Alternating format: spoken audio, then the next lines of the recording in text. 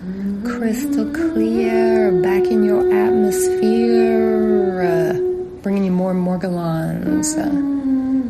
Still talking about worms, of course, strongyloids to be exact. Still pondering what possible explanation could there be for ivermectin, a dewormer, stopping replication of the coronavirus. I don't know. I'll be right back. I'm going to go look on the internet and find out. Stay tuned.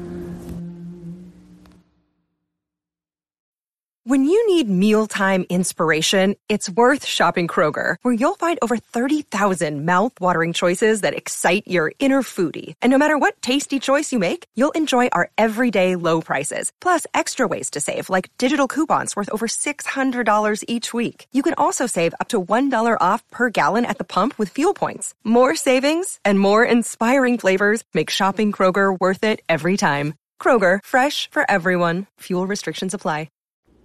Ivermectin, a systematic review from antiviral effects to COVID-19 complementary regimen, June 12, 2020, published in the Journal of Antibiotics. Ivermectin plays a role in several biological mechanisms. Therefore, it could serve as a potential candidate in the treatment of a wide range of viruses, including COVID-19, as well as other types of positive-sense single-stranded RNA viruses. RNA viruses are retroviruses, right? Remember, what was the first retrovirus discovered? The family of HTLV viruses. In vivo studies of animal models revealed a broad range of antiviral effects of ivermectin. However, clinical trials are necessary to appraise the potential efficacy of ivermectin in a clinical setting. Ivermectin, a multifaceted medication. It has been used for several years to treat many infectious diseases in mammals. It has a good safety profile with low adverse effects when orally prescribed. Ivermectin was identified in late 1970s and first approved for animal use in 1981, the year I was born. Its potential use in humans was confirmed a few years later. Subsequently, William C. Campbell and Satoshi Omura, who discovered and developed this medication, received the 2015 Nobel Prize in Physiology or Medicine. Studies revealed that ivermectin is a broad-spectrum drug with high lipid solubility. That means that it is soluble in fats. It dissolves in fats.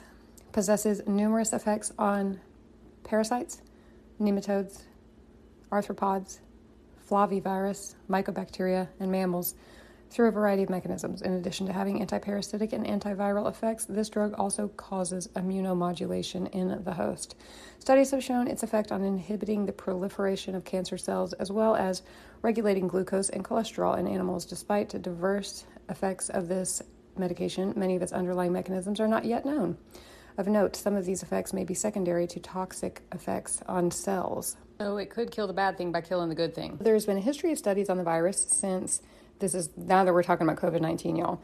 Since a few years ago, as many types of coronaviruses cause simple respiratory tract infections, but SARS-CoV-1 and MERS caused severe respiratory tract illness in infected humans. SARS-CoV-1 is the SARS that they had back in Asia back in the day. MERS is like a weird camel virus, I believe, but people can get it. The decrease in the threat from SARS and MERS led to decreased research activities against this class of viruses, which has led to a lack of preparedness for the new SARS-CoV-2 pandemic. SARS-CoV-2 is COVID-19. This novel virus has paralyzed not only the world's healthcare system, but also the political and economic relations. As a new chapter in human life opens up, the world seems to be divided into two parts, pre- and post-COVID-19 era. Ain't that the truth? Although a few medications have received emergency use authorization for COVID-19 treatment, no proven treatment has been found as yet. A recent in vitro means in the lab, in vivo means in real life, study showed that ivermectin was active against COVID-19 infected cell lines. In this study, we summarized the antiviral effects of ivermectin by reviewing available in vivo and in vitro studies over the past 50 years. I'm going to skip the methods and I'm going to go straight to results. The antiviral effects of ivermectin on RNA viruses, COVID-19. In a recent in vitro study, the cells infected with the SARS-CoV-2 or COVID-19 virus were exposed to 5 micromilliliters, maybe, ivermectin in 48 hours, and a 500-fold reduction in viral RNA compared with control was found. The results showed that treatment with ivermectin effectively kills almost all viral particles within 48 hours. The study was first To assess the antiviral effect of ivermectin on COVID-19, the authors acknowledge that the drug may have antiviral effects by inhibiting the important IMP alpha-beta receptor, which is responsible for transmitting viral proteins into the host cell nucleus. The authors proposed human studies to confirm the potential benefits of ivermectin in the treatment of COVID-19. Although the study was the first to confirm the antiviral effect of ivermectin on COVID-19, other studies examined the antiviral effects of the drug on both RNA and DNA viruses, which are summarized in Table 1. So the table contains a big long list of viruses that ivermectin is effective against, thought to be effective against. Preliminary data suggest Zika, dengue, chikungunya, yellow fever. I mean, just lots of RNA viruses, which RNA viruses are the same thing as retroviruses. It has also been shown to be effective in reducing the viral load of HIV-1. So doesn't list HTLV viruses on this, but I wonder. So the conclusion, in this systematic review, we showed antiviral effects of ivermectin on a broad range of RNA and DNA viruses by reviewing all related evidences since 1970. This study presents the possibility that ivermectin could be a useful antiviral agent in several viruses, including those with positive sense single-stranded RNA in similar fashion. Since significant effectiveness of ivermectin is seen in the early stages of infection in experimental studies, it is proposed that ivermectin administration may be effective in the early stages or for prevention. And as promising as this sounds, y'all, let's just take a break right here and say human clinical trials are still needed. One reason is just, what happens in the lab is not necessarily what happens in real life in people that have an infection. Another thing to think about is that in the lab, when they tested the ivermectin on the viruses and cell cultures, the doses are in the microgram range. The concentration of ivermectin is in the microgram range in the study that showed that it killed COVID. Blood levels of ivermectin at a safe therapeutic dose in humans, safe range, 20 to 80 nanogram per milliliter of blood. So the difference between a nanogram and a microgram is about 1,000, okay? You would divide, 1 nanogram is equal to 0.001 microgram, meaning it is I don't know, I'm not good at math, 1,000 times smaller or a whole hell of a lot smaller. So, if safe formulation or something can be derived that would allow you to administer micrograms of ivermectin without causing toxicity in the patient, if that can be developed, awesome. Would be good to know if it really required micrograms in vivo. That's why we need this human clinical trial. But still impressive. So ivermectin may kill COVID-19, host of other viruses, mainly retroviruses, one of which may or may not be HTLV, if that is a co-infection that with Strongyloides or some other type of parasitic worm combined creates the conditions in which Morgellons arises, which is my pet theory of 2021, and I have yet to find any evidence that didn't support my theory. But as I have stated before, Season 1, Episode 45, Logical Fallacies, not being able to disprove something is not proof of something. So, what I would actually need is actual empirical evidence. If every single person who listened to this show was a Morgie, basically, or most of y'all are Morgies, and you guys all went out and donated blood in the United States. Now, I can't say this for the rest of the globe because I don't know what countries test for HTLV in first-time blood donors. But if you were doing it in the United States, they would test you for HTLV.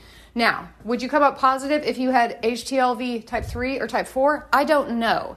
But if there is if the blood test is not specific and it detects all manner of HTLV viruses, no matter the type, and every single one of us with Morgellons tested positive for that, well, then you can bet your fucking bottom dollar that this is a combination of a HTLV virus and a parasitic worm infection. Now, if we all tested negative, then you could say, well, looks like Crystal's wrong, and I can assure you it sure as shit would not be the first time. But it still wouldn't allow you to rule out the worm infection. Now, what if half of us tested positive and half of us didn't? Well, I don't know. That makes things more complicated, and life is quite complicated as it turns out, and full of unexpected twists and turns. Whew. Ivermectin is the best drug we have pretty much for strongyloides. And it might be the best drug we have for HTLV. Don't know. Haven't seen the research yet. Don't know if it's been done. But the issue is that it's not a cure. It's not 100% effective against these worms. These strongyloides worms, y'all, I hope I'm wrong about the worm type. And maybe I am, because, you know, they don't describe in the literature the Strongyloides stercoralis behaving in the ways that I have seen some of the Morgellon shit go down. And y'all know what I'm talking about if you've got Morgellons out there. Like, I was just in the car earlier with Tomf, and like, I just, you know, I got paid recently. I think I've mentioned that about 100 times this week, but I bought like some, like, you know, like loungy, exercisey clothes, and we went to the gym, and we were on our way back, and, you know, when I'm on my way back from the gym, I'm like, stop at the market. It's called Hood Market, y'all, because it's my hood market, and it is very hood. And yes, I live in the rural urban hood. We also almost hit 3 deer on the way home. Cascade Heights. Sorry, I have to do that sometimes. Anyway, I look down at my new pants, y'all, and I'm wearing sunshine colors. That's what I call it. It's pretty clashy, but I call it sunshine colors. It's like a mauve and an orange, like a mauve top and an orange pant. I look down at my new pumpkin pants, and what do I see? I see this, like, weird, like, worm shape. It looks like a stain, it's almost like a stain, and it's in the shape of, like, a little thin, you know, worm. It's just sitting there on my pants, and then I look down, and there's also one on the cuff of my jacket. They both look like they should be wet, but they're not wet, and they're both glittering a little bit. Like, what the fuck is that shit, man?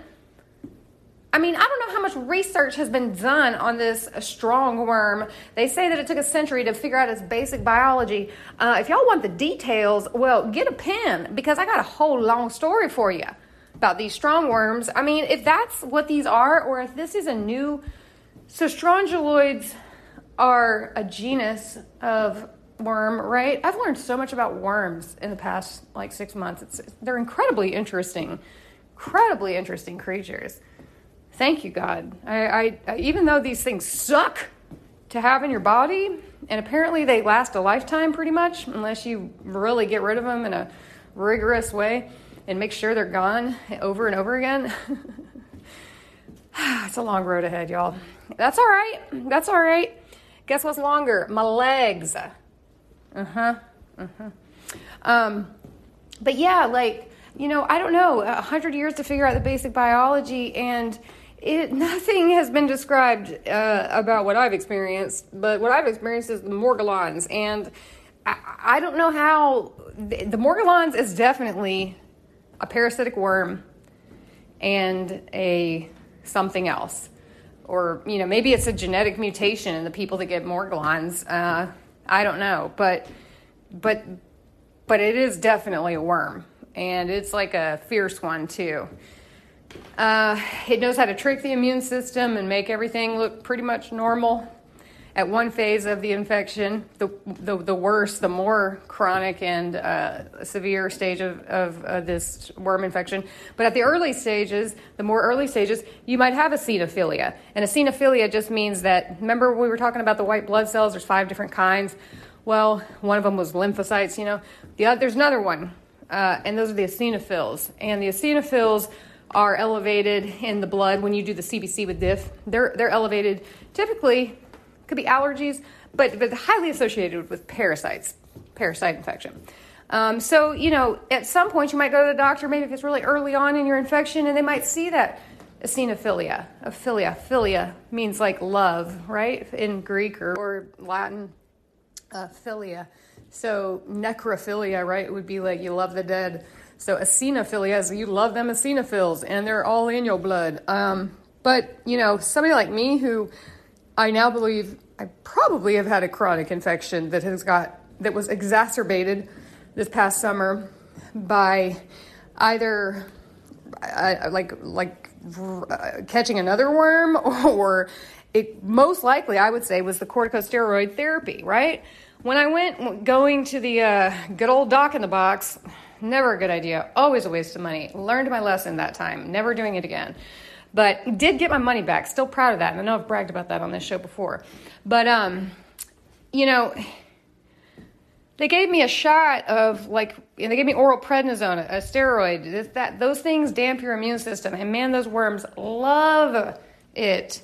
Not only do they go haywire without the immune system giving them any check, they also speed up their life cycle. So it's like basically their performance enhancing drug. You know, when we take corticosteroids, that gives these worms free rein and they get pumped up and sped up.